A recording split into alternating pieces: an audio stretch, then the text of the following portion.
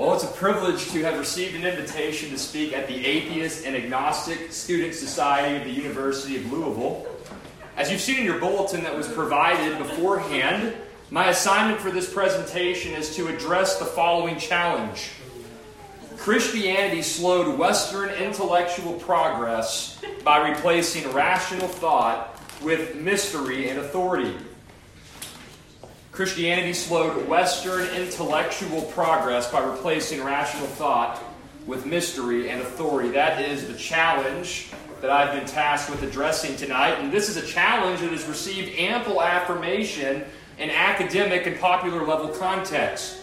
For example, in his work, The Closing of the Western Mind, the Rise of Faith and the Fall of Reason, Charles Freeman, the author of that book, articulates our present challenge in this manner. Here's a direct quote from that work by Freeman. He says, in the 4th and 5th century A.D., the Western intellectual progress made by the Greeks was destroyed by the political and religious forces which made up the highest authoritarian government of the late Roman Empire. By the 5th century, not only had rational thought been suppressed, but there was a substitution for it of mystery, magic, and authority. A substitution which drew heavily on irrational elements of pagan society that had never been extinguished. And he concludes by saying, in this context, what cannot be doubted, argues Freeman, is how effectively the rational tradition of the ancient Greco-Roman world had been eradicated by the 4th and 5th centuries. End quote.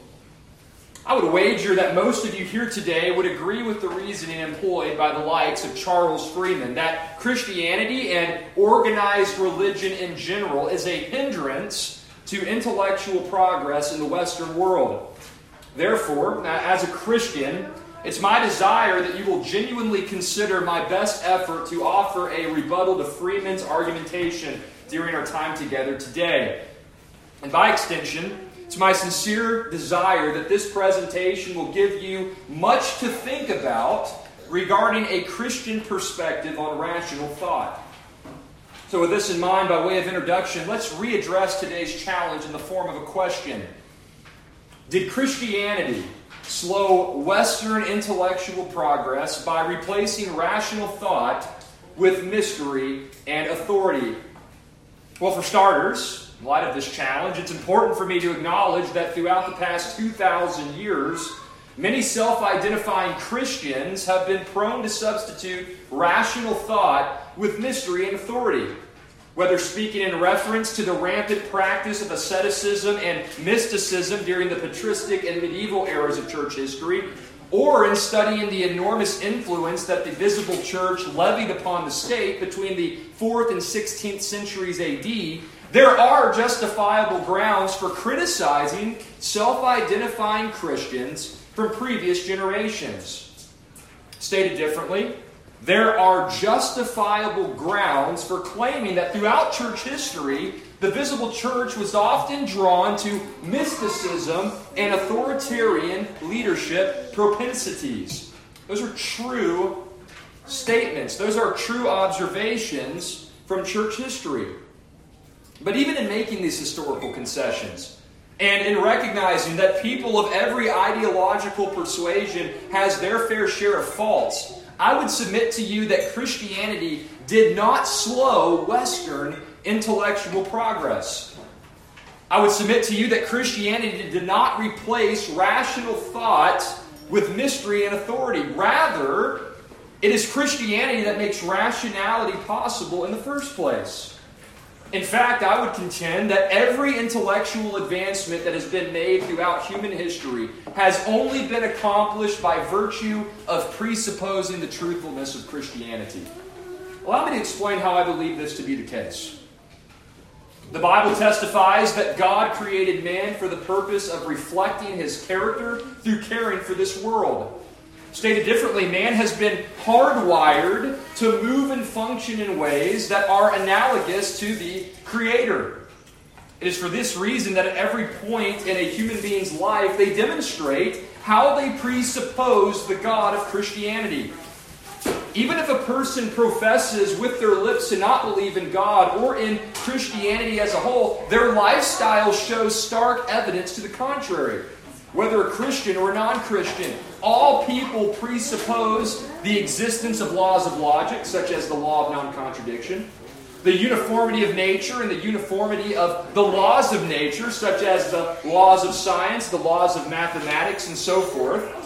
All human beings presuppose the reality of their human sense perception, and all human beings presuppose the existence of moral absolutes. Laws of logic, uniformity of nature and the laws of nature, the reliability and the reality of human sensory perception, and the existence of moral absolutes. Those are fundamental presuppositions that every human being at all times and all places presuppose. Every single day of your life and every single day of my life, we abide by these basic presuppositions about the nature of reality. And out of every available worldview system, only Christianity can account for why man has these presuppositions and why these presuppositions are true. Let me show you that from the Word of God. In passages like Colossians 2:3 and 2 Timothy 2:13, we find that the Bible provides a universal, unchanging, and objective basis for the existence of laws of logic. In texts like Genesis 9, verses 1 to 17, and Hebrews 1:3, we discover how Scripture teaches that God upholds all things and sustains all things in His created order by the word of His power. And as a result, He enables His creatures to trust that nature will remain consistent, that nature will remain uniform. In verses like 1 Corinthians chapter 3, verses 12 to 15, it is said that all of mankind will someday be held accountable for the deeds they do in their bodies. And as such, Christianity therefore provides an objective basis for trusting in the reliability of human sense perception. If we're going to have to give an account for the deeds we committed in our body, that presupposes that we're going to be able to remember the deeds we committed in our bodies, that we would have had experience with our senses during our human life. Furthermore, when considering Exodus chapter 20, verses 1 to 17, and Romans chapter 2, verses 14 to 16, we find that the Bible provides an absolute standard for morality, and that absolute standard has been written on the conscience of the human being. That's the testimony of Scripture. So Christianity not only explains why mankind possesses these inherent beliefs about the nature of reality, but it also explains why those inherent beliefs about reality are true. Therefore, reasoning itself would not be possible without presupposing the core tenets of Christianity that we've just discussed today about one's understanding of the nature of reality. And furthermore, we can take it a step further, any intellectual progress that mankind has ever made was accomplished by virtue of presupposing and utilizing the faculties that make intellectual progress possible in the first place. As we mentioned moments ago, laws of logic being one of those key presuppositions, objective laws of nature, uniformity of nature, and the reliability of human sense perception. Those are core, basic presuppositions that find their roots in the Christian worldview and are only possible because the Christian worldview, as revealed in Scripture, as contained in Scripture, is true. So rationality and intellectual progress are only possible on the basis of presupposing core tenets of Christianity and on the basis that these core tenets of Christianity are true. When considering any of the historical examples that portray Christianity as replacing rational thought with mystery and authority, we find that those are just examples of how those particular Christians failed to live consistently with their own worldview. And in the final analysis, a failure to live consistently with one's worldview does not in and of itself negate the truthfulness of that worldview. In fact, if we're going to honestly and objectively consider the competing claims of non-Christian and Christian worldviews, each worldview must be examined on its own terms in order to determine whether or not it's true or false. And when we take the time to evaluate the various worldview options that exist in this world, we must ask questions along the following lines. Which worldview can objectively account for laws of logic, uniformity of nature, reliability of human sense perception, moral absolutes, and even other fundamental presuppositions that humanity takes for granted on a regular basis? We must ask the question, which worldview is internally self-authenticating? That is to say, which worldview does not need to appeal to any external or higher standards in order to be validated? And which worldview makes rationality and intellectual progress possible, which was the crux of our challenge for today's presentation. I would humbly submit to you that these questions are answered definitively and objectively by Christianity. Christianity can provide cogent answers to these questions, and I hope that today's brief presentation has given you much to think about in regard to the philosophical viability of the Christian faith, of which I am a proponent of. I want to thank you again for the invitation to speak at today's meeting. I hope to be able to answer any questions that you may have before the end of the day. May God richly bless each and every one of you in your studies. Thank you very much.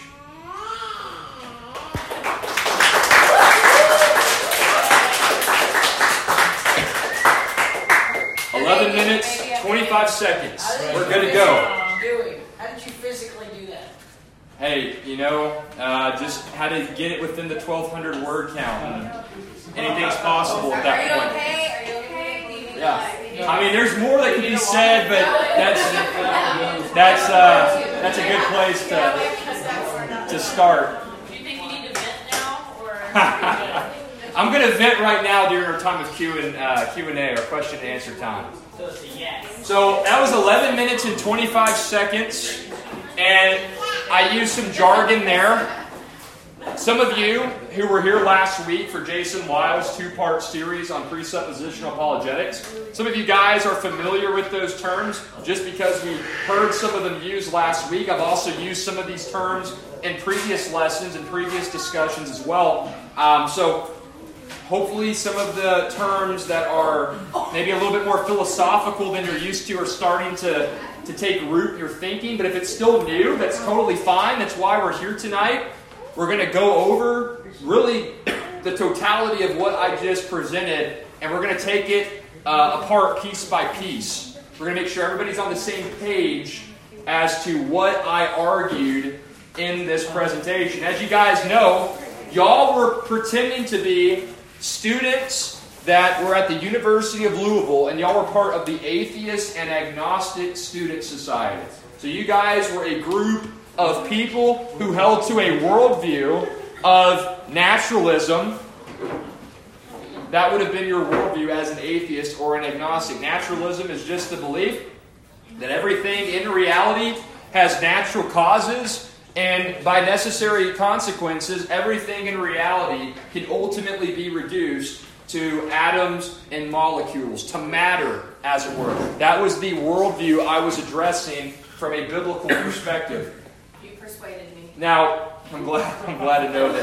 I'm glad to know you're persuaded that probably would not have happened. I probably would have gotten booed off stage in an actual context. Maybe not.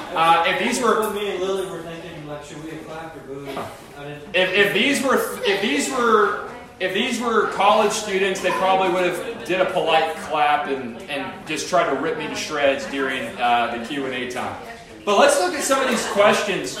Let's look at some of these questions to make sure that y'all were tracking with what I said, because you guys, especially Hannah, Lily in just another year, Charlie in just another year, you guys are going to face these sorts of challenges to your faith. You're going to hear stuff like Charles Freeman articulated in that quote, that Christianity and organized religion, by necessary extension, slowed rational and intellectual development.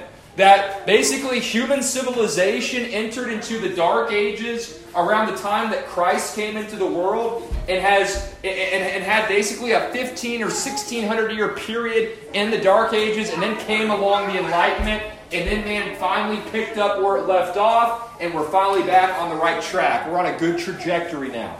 Michael? Is he related to Morgan Freeman? No, he's not. What? But yeah, that gives you guys a little bit more food for thought here.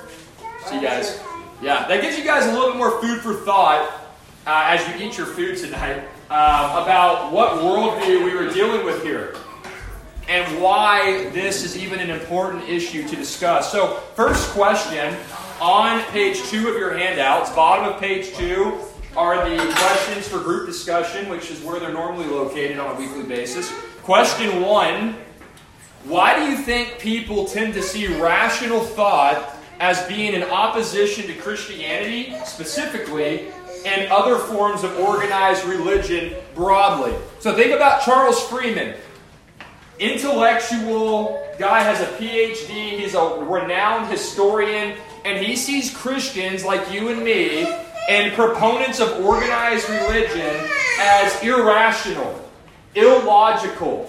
When people look like him, unbelievers in academia, sophisticated intellects, people who are writing peer-reviewed journals and academic literature, they see Christians and they see religious adherents of other faiths, and they say, they are the problem in this world. They're irrational. They're illogical. Why do you think there's a dichotomy? Why is there a dichotomy between rationality and Christianity, or rationality and faith, if you want to use the term broadly? What are some reasons do you think that dichotomy exists? I think people tend to think that we settle for no answers. I don't know and I don't want to. Yeah, I just accept that by faith. Hey, there's a term you're going to learn tonight. It's called fideism, Fideism, fideism. It means I just accept it all by faith. I have no rational basis for what I believe. I have no idea really what I believe. I've got some cliches that I parrot because that's what I do as a Christian or as a Muslim or as a Jew or whatever religion they hold to. And as Hannah was saying, what you just articulated, they really don't know what they believe. And some people that hold to that view, they just don't care what they believe. Hey, I've got my faith.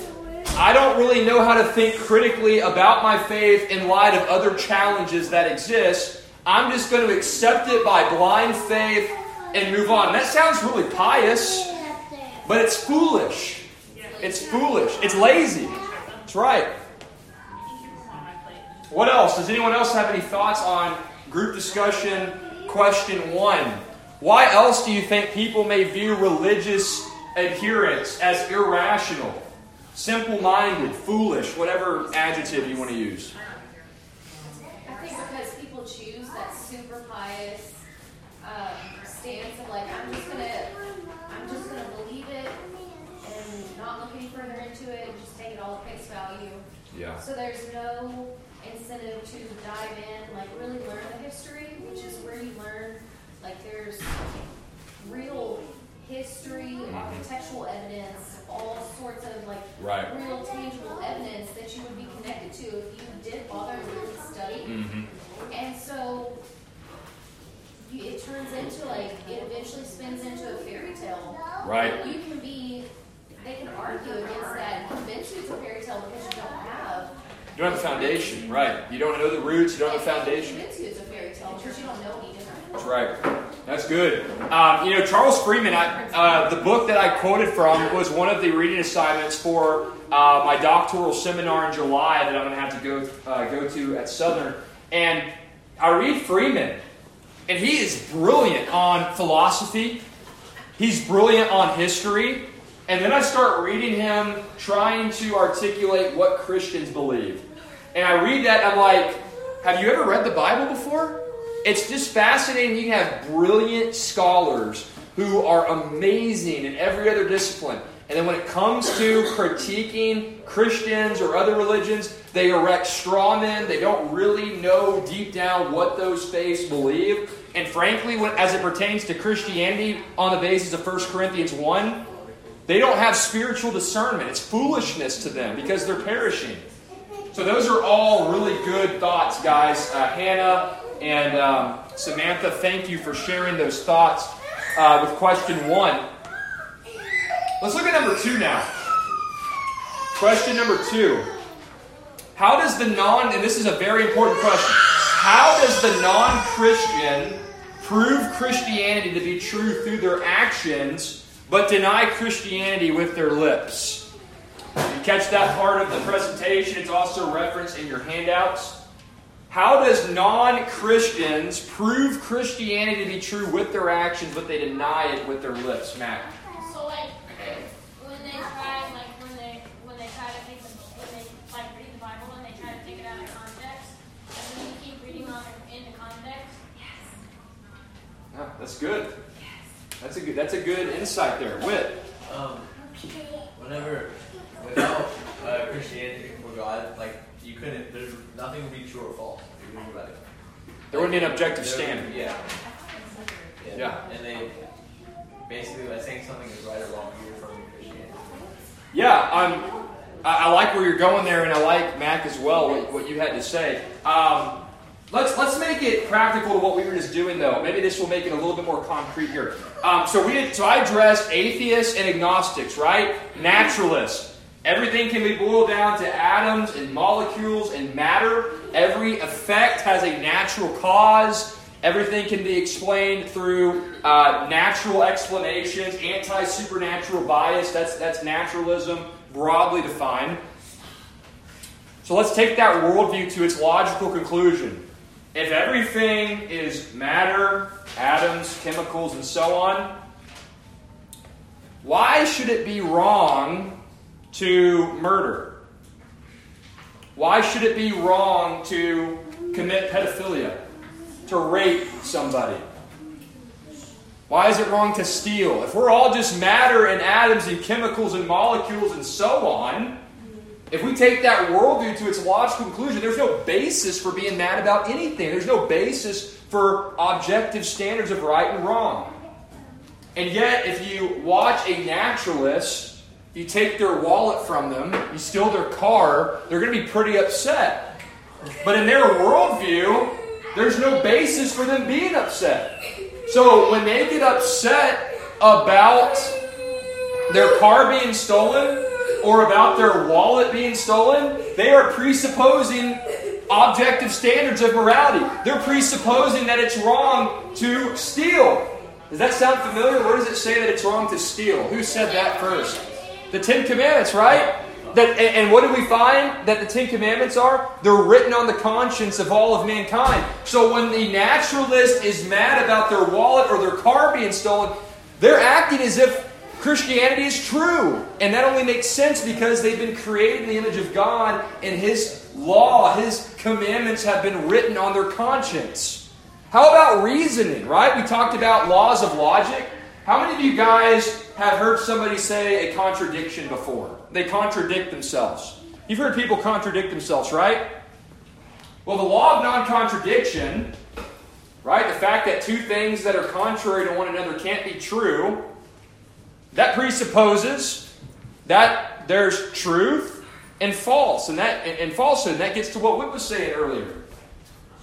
If we take the naturalist worldview to its logical end, truth is arbitrary. It's subjective. Ultimately, man's going to argue amongst himself about what's true and what's false. But when they say that there is truth and there is falsehood, they have ipso facto affirmed the validity of the Christian faith. Because God is true. And Colossians 2:3 says that all knowledge has been deposited, has been hidden, has been made manifest in Christ. Any affirmation of truth, any affirmation of the laws of logic prove or vindicate the validity of Christianity. So that's a good way of kind of piecing together how the unbeliever's a walking contradiction. On the one hand, with his lips, he professes that Christianity is false, but with his actions, he lives in such a way that demonstrates, as one who's been created in the image of God, Christianity is true, and that truth is inescapable. Si, did you have something? Oh, no, just scratching your head. Okay, well, number 3. And these questions are building off each other. Question 3. See if you guys are paying attention. I'm trying to hopefully lead you guys into answers to these questions. How is rationality and how are all forms of intellectual progress impossible without presupposing the truthfulness of Christianity? How is rationality possible without presupposing, or impossible? How is rationality impossible without presupposing the truthfulness of Christianity? Michael? Because of the thing that the bio guy said with the continuity. Yeah, laws of logic, right? Right? So if there are laws of logic, if there are reasoning, objective standards out there that dictate truth from falsehood, and those truths are rooted and grounded in Christianity, then in order to make rational progress, in order to engage in reasoning, Christianity must be true, right? If the laws of logic, if the basis for objective standards of reasoning is rooted and grounded in Christianity, then you must live and act in such a way that shows Christianity to be true in order to reason cogently, in order to reason consistently. You could say it like this. If there are no laws of logic, how is reasoning possible? If there's no basis for believing that nature and laws of nature are uniform, how can we have confidence to engage in science, math, and so on? How many of you guys know the answer to what 2 plus 2 equals? What's 2 plus 2 equal? Math. 4. Yeah, right? Pretty, okay. Now let me ask you this. How do you know 2 plus 2 will equal 4 tomorrow? Because it always happens. Okay? So that's a good answer. Okay, let's focus on Kaylee's answer. 2 plus 2 will equal 4. Hey, guys, this is an important point. Kaylee raised a good point. We can have confidence that 2 plus 2 equals 4 because 2 plus 2 has always equaled 4 in the past. But my friends, on that same line of reasoning, on what basis do we have to know that we're going to die at some point? We've never died before. We've always been alive. So here's the point I'm making. In order to have confidence that past experience will continue on into the future, you assume that nature is consistent, that it's uniform. And in order to assume that nature is consistent and uniform, you have no basis for making such an affirmation apart from presupposing the legitimacy of Christianity. The Noahic covenant, Genesis 9. God promises that in this age, He's not only not going to flood the earth again, but He's also going to maintain and sustain laws of nature. So according to the Noahic covenant, 2 plus 2 will always equal 4 because God is going to sustain that reality, that mathematical reality.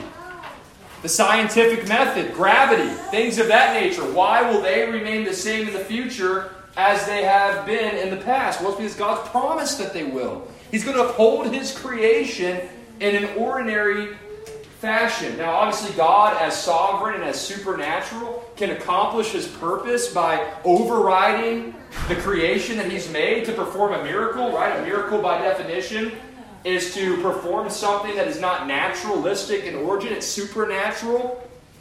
So God can do that, but ordinarily, through His acts of providence in governing the world He's created, He does so in a way that's consistent, in a way that's uniform. Does that make sense? I see some glazed eyes. It's all good though. We're learning. We're growing. This is important stuff. Number 4. And this right here is really important in light of people who hold to a view of pragmatism. And pragmatism essentially in a nutshell is, well, if it's not successful, or if it's If it's unable to be modeled consistently, then it just must not be true. So question 4 is kind of a frontal assault against pragmatism or against pragmatic thinking. Question 4, why is it important to not dismiss a worldview simply because adherents of that worldview don't consistently live out its convictions? Why is it wrong to say, hey, that person can't live his worldview out consistently, so that ipso facto means that the worldview is false? Michael? Because people aren't perfect. Because people aren't perfect. Well, that's profound. I know it really is. No. Guys, that's the right answer. Can any of us live the Christian worldview out consistently? What if I told you that every time you sin, you fail to live out your worldview convictions consistently? Just like when the unbeliever denies Christianity with their lips, but lives in such a way that shows they presuppose the Christian worldview to be true, thereby contradicting their own espoused worldview, so also do we do the same. We profess Christianity with our lips, and then when we commit sin, we live in such a way as if the worldview is not true, and that's why we need the grace of God and the gospel. The gospel overcomes our inability to live out our worldview with perfect consistency. And because we're sinners, as Michael pointed out, nobody can live out their worldview consistently. Only Jesus Christ has ever perfectly lived out a worldview in consistency. Or in a consistent way. Not inconsistently, but in a consistent way. Christ is the only one that's ever done it. So when you evaluate a worldview, you have to evaluate the worldview claims in and of itself. And that brings us to question 5. Michael, you stole the thunder there. Question 5. Building off of that, though. Think about this, guys. If a worldview is not deemed false because its adherents can't live it out consistently, question 5 is a good follow-up. Why does the legitimacy or the validity or the truthfulness of a worldview ultimately hinge upon whether or not it's internally self-authenticating? So if we're going to judge a worldview to be true or false based on the internal testimony or the internal evidence of that worldview, why is it so important for that worldview to be internally self-authenticating? Well, because stuff that isn't true will contradict itself at some point or another. But the Bible has no contradictions. Right? That's good. That's a good train of thought there. Very, very nice. Think about this. If I have to go appeal to an external standard to prove my ultimate standard or my basis for understanding reality, my worldview, if I've got to go somewhere outside of it to authenticate it, what have I just done? Where have I placed my ultimate authority or my ultimate place of faith? Size? On that external source, right? So if Christianity, as revealed in Scripture, is self-authenticating, the Bible will self-authenticate itself. Now, the critic may argue, well, that's circular reasoning. Well, when it comes to an ultimate standard, circular reasoning is impossible. Because as soon as you leave arguing for the validity of your ultimate standard, as soon as you try to argue, or as soon as you try to appeal to something outside of your ultimate standard to prove that it's ultimate, you've undermined its ultimacy and you've made this other thing the ultimate standard. Let me give you an example of how circular reasoning is impossible when dealing with ultimate standards. What must you presuppose about the laws of logic? Or, I kind of just gave that away. What do you have to do to prove the laws of logic? You have to believe that they exist in order to prove that they're true. Right?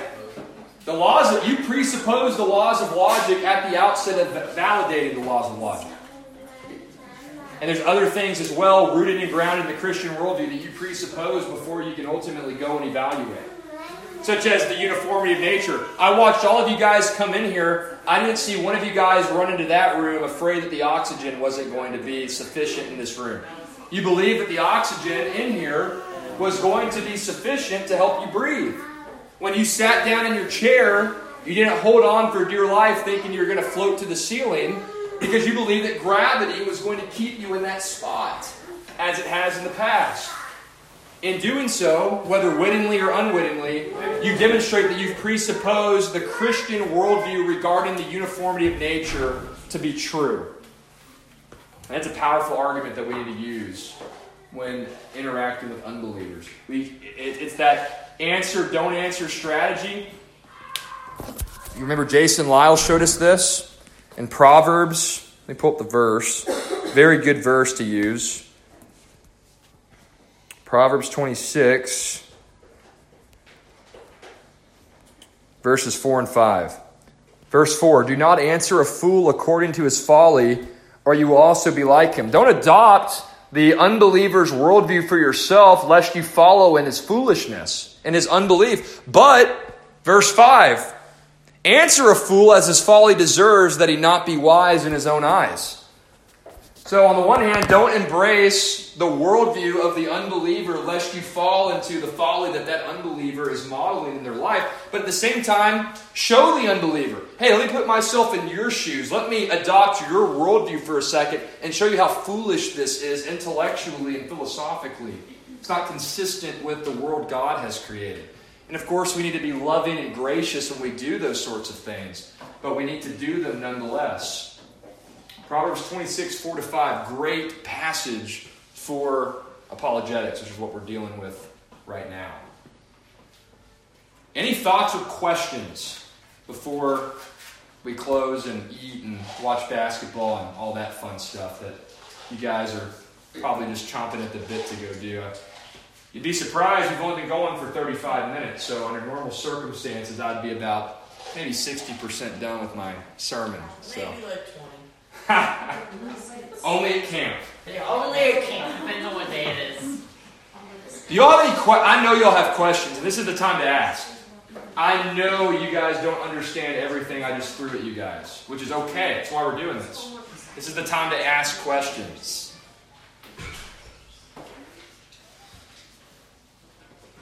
No questions. So you guys think you can just rip off some presuppositional apologetics at school tomorrow? No, I think I need to mull it over. Mull it over a little bit? I was thinking that we're not going to do it right now. I actually saw that. I was going to comment, I was like, I'll give that. You called me up. You did ask questions. Well, guys, here's what I would encourage you to do then. 2 points of encouragement, okay? Take your handouts home. As you have opportunity, read through it. This is a very elementary level introduction to this particular way of defending the faith. It's very, as Dr. Lyle said on the two-part presentation we watched last week, you don't have to be a genius to do this apologetic method. It just takes practice. If you want to be an evidential apologist, you need to know a lot. If you want to be a classical apologist, you need to know a lot of philosophy. If you want to be a presuppositional apologist, you need to just be able to spot logical fallacies and use your Bible well. This is probably the easiest methodology for ordinary Christians like you and me to use on a regular basis. It's easy to track. And some people would argue it's most biblical, but we won't go down that rabbit trail today. So, encouragement number 1, reread that document I gave you. Again, if you have questions at any time, as always, feel free to email me or talk to me in person, whatever is best for you. Encouragement number 2, if you want a good introduction to apologetics, particularly the method that we just studied last week and tonight, Dr. Jason Lyle, again, guy that we watched last week, he wrote a book called The Ultimate Proof of Creation.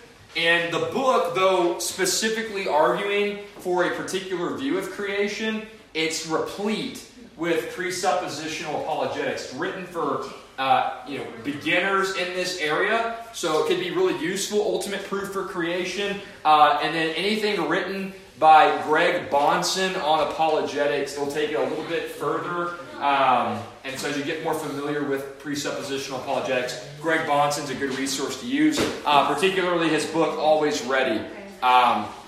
Probably the standard book for presuppositional apologetics that you can get. By who? By Greg Bonson. And then if any of you guys go to seminary, or girls go to Bible college, get into Cornelius Van Til, but do not start with him. do not start with him, or you might never want to talk about apologetics ever again. He's a hard guy to understand.